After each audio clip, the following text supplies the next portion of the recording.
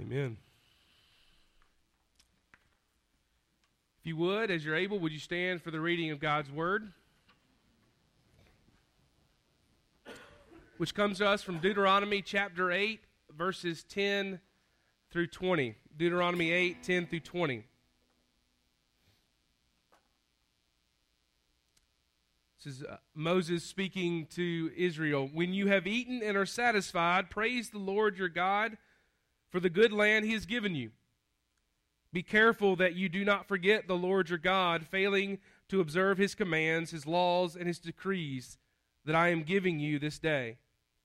Otherwise, when you eat and are satisfied, when you build fine houses and settle down, and when your herds and flocks grow large, and your silver and gold increase, and all you have is multiplied, then your heart will become proud, and you will forget the Lord your God, who brought you out of Egypt, out of the land of slavery. He led you through the vast and dreadful wilderness, that thirsty and waterless land with its venomous snakes and scorpions. He brought you water out of hard rock. He gave you manna to eat in the wilderness, something your ancestors had never known, to humble and test you so that in the end it might go well with you. You may say to yourself, my power and the strength of my hands have produced this wealth for me. But remember the Lord your God, for it is he who gives you the ability to produce wealth, and so confirms his covenant which he swore to your ancestors as it is today. If you ever forget the Lord your God and follow other gods and worship and bow down to them, I testify against you today that you will surely be destroyed. Like the nations the Lord destroyed before you, so you will be destroyed for not obeying the Lord your God. This is the word of God for the people of God. Thanks be to God. You may be seated.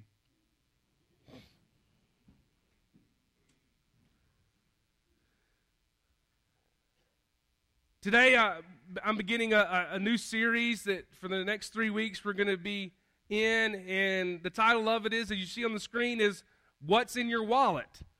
Capital One made this question famous by making it their slogan and asking you, what's in your wallet? Meaning, do you have their card in your wallet? That's what they really want to know is, do you have their card in your wallet? I love talking about money. I do. Honestly, I love talking about money because one of the best indicators of spiritual maturity and spiritual growth is how we handle our money and what we're doing with it. So, this is an intimate topic. We don't want someone to ask what's in your wallet. I mean, how many people come up to you on a daily basis and say, what's in your wallet? Unless they want something out of your wallet. You know, nobody's asking you what's in your checking account or how do you spend your money or do you give 10% to the church? Or, you know, we don't have these questions often. Because we know that what's in our wallet, what's in our checking account or not in our checking account, says a ton about who we are and about our relationship with God. And we don't want people to know us that intimately. If we're being honest, we just don't. Well, so here's the thing. So let's check out my wallet. So obviously got my driver's license, got my insurance card, I got my debit card, business cards. I got a little cash. Kristen and I give ourselves each some pocket money every month that we can do whatever we want to with. I got my tithe check. This is not only a good illustration, but I forgot to pay it earlier. Wasn't here last week, and so there we go. That's my wallet. It's a little brown, it's bifold, nothing special. But as we talk about money in our wallets, I invite you to examine yours. Your wallets, your purses, whatever it is. Examine your money and your wallets and how you're spending your money, because how you spend your money says a ton about your relationship with God, because our money touches every area of our life. Your marriage, your job, your home, your kids, your school, everything. But before we really talk about specifics, and how much to give and all that, and I think we need a little perspective. We need a little perspective on money and the source of money and the source of our giving. And to help us get some perspective this morning, I want to leave you with something to take home with, nothing physically, just a little phrase that maybe you can remember. And English teachers are going to just pounce all over me. Don't forget to remember. Don't forget to remember. I think that's the cry of the entire Old Testament. Don't forget to remember. God, the prophets, writers saying, don't forget God, remember God. Don't forget God, remember God. Don't forget God, remember God. Whether we're experiencing success or failure, whether financial or otherwise, it is important that we make sure not to forget to remember. We see this instruction in our passage from Deuteronomy. The Israelites have yet to enter the promised land, but they're getting ready to. They're getting prepared. But before they leave the wilderness and enter the land flowing with milk and honey, they need a little instruction, some warning, a reminder, a little perspective. And so listen again to this passage. He says, when you have eaten and are satisfied, praise the Lord your God for the good land he has given you. Be careful that you do not forget the Lord your God, failing to observe his commands, his laws, and his decrees that I give you today.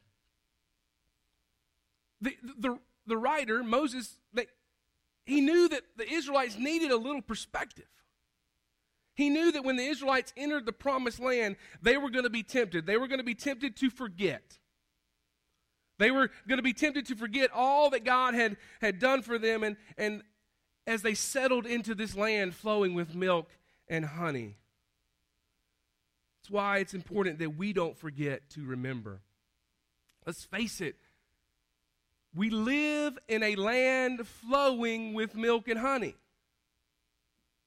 Even when our economy was at one of its lowest points a few years ago, we were still relatively living in a land flowing with milk and honey. For us, it was and still is to a certain degree. It's a struggle sometimes. Some days are struggles. Because we're used to living at a certain economic level, but compared to much of the world, we have it good. We have it great. And so as we see kind of glimpses of our economy growing and strengthening, we're in need of a little perspective now more than ever. So we're here to hear the cry, don't forget to remember. Don't forget to remember what God has done for you. What has God done for you? I ask you that. What has God done for you? Think back. What has God done for you? It is so important to remember what God has done. Because remembering what God has done for us helps us to do for God today. So what has God done for you? I'll tell you what God has done for me. He's given me, well, not today. I was going to say a healthy and beautiful family. They're beautiful. They're not healthy today. Tanner's a little sick, under the weather. But relatively 3 healthy, growing kids. The best wife a guy could ask for. There's a song that says, when God made you. I don't know if you ever heard that. When God made you. In that song it says, when God made you, he must have been thinking about me. Well, that describes God's gift of Kristen to me. When God made her, he had to have been thinking about me, because Lord knows I need some help. My family has never been in want. Sure, it's been tight a few months, but we have always had what we needed. When we have come to God in prayer asking for something specific in his name, God has always provided. Back when Kristen was pregnant with Hunter, and we were a few weeks away from the deadline. Classic. It's the deadline. Hunter's due date. Hunter was breached. Upside down, not the way he needs to be. And he was always moving, always still is, always moving. but too soon, too close, he was breached. And so the doctor had scheduled what's called an aversion. I don't know if many of you know what an aversion is, but it's basically where you're admitted, the mother's admitted, and the doctor begins to press down on the belly to physically move the baby. And the reason you're admitted is because all that pushing can cause the mother to go into labor. And so we were scheduled to do that on a Thursday and Wednesday night. I was the associate pastor at Dublin First, and we told the church, and they just, 7 years ago. Okay. They just rallied around us, and they prayed over us. And so we got up early morning to drive to Macon. Kristen gets admitted. She has IVs put in her. They do all this stuff, and the doctor hasn't even touched her, and the doctor gets there, and they do a sonogram, and Hunter's turned. He's in the right direction. So they unhook the IVs, and we go home. Remember what God has done for you. Remembering what God has done for you will help you to do for God today. God has also given me a great calling, a great job, and a great church, and a great community. This is what God has done for me. What has God done for you? As you're thinking about that, the writer of Deuteronomy reminds the Israelites of what God had done for them. Verses 14 through 16, he says, "The Lord your God who brought you out of Egypt, out of the land of slavery, he led you through the vast and dreadful desert, that thirsty and waterless land with its venomous snakes and scorpions. He brought you water out of hard rock. He gave you manna to eat in the desert, something your fathers, your ancestors had never known, to humble and to test you so that at the end it might go well with you. God brought them out of slavery. He led them through the desert. He didn't leave them there. He protected them. He gave them something to drink. He gave them something to eat, supernaturally giving them manna, something that was not of this world. Literally, manna means, what is it? That's what manna means. They looked at it, manna. What is it? This is what God had done for them. What has God done for you? The writer wants the Israelites not to forget to remember what God had done for them. They relied on God in the desert, and they still need to rely on God in the promised land, in the land flowing of milk and honey. As we examine our wallets, we need a little perspective on what God has already done for us. Remembering what God has done for us in the past will help us do for God today. Which leads me to my next point. Don't forget to remember what God is doing today. God's always at work. Always, always, always at work. And we must remember that every single day. But just like it was hard for the Israelites to remember in the promised land, it's easy for us to forget that God is at work today. When we have everything that we need, honestly, we have everything that we need. No matter how tight it is at the end of the month, it's easy to forget that God is the one providing. The writer in Deuteronomy knew this. That's why he told the Israelites, you may say to yourself, my power and the strength of my hands have produced this wealth for me, but remember the Lord your God, for it is he who gives you the ability to produce wealth. Some of us here this morning are very proud people. You relish the fact that you do a hard day's work, that you earn your paycheck, that you provide for your family, whether you're the man or the woman, whatever. You take pride in the fact that your hard work provides you and your family with everything you need, and oftentimes more than what you need.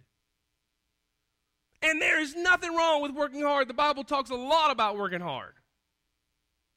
Except when you forget where your ability to work hard comes from. It comes from God, and we cannot forget that. When push comes to shove, we realize that everything comes from God. Yes, you can work hard, but God gave you the air to breathe, to wake up that morning, this morning, today. He gave you the feet you use to get to work. He provides you the hands and the brains and the ability to do your job. You see, if we are the reason for our success, no matter how little or how big, then we're going to use that success however we see fit.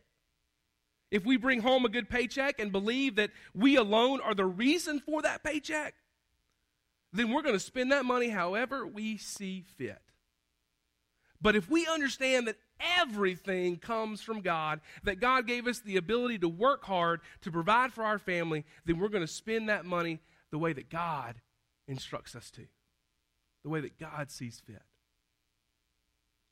Do you see how just a little bit of perspective changes everything? It changes completely how we view money. This is why we're called to not forget to remember. God has done so much for us. God is doing so much for us, and He will do so much.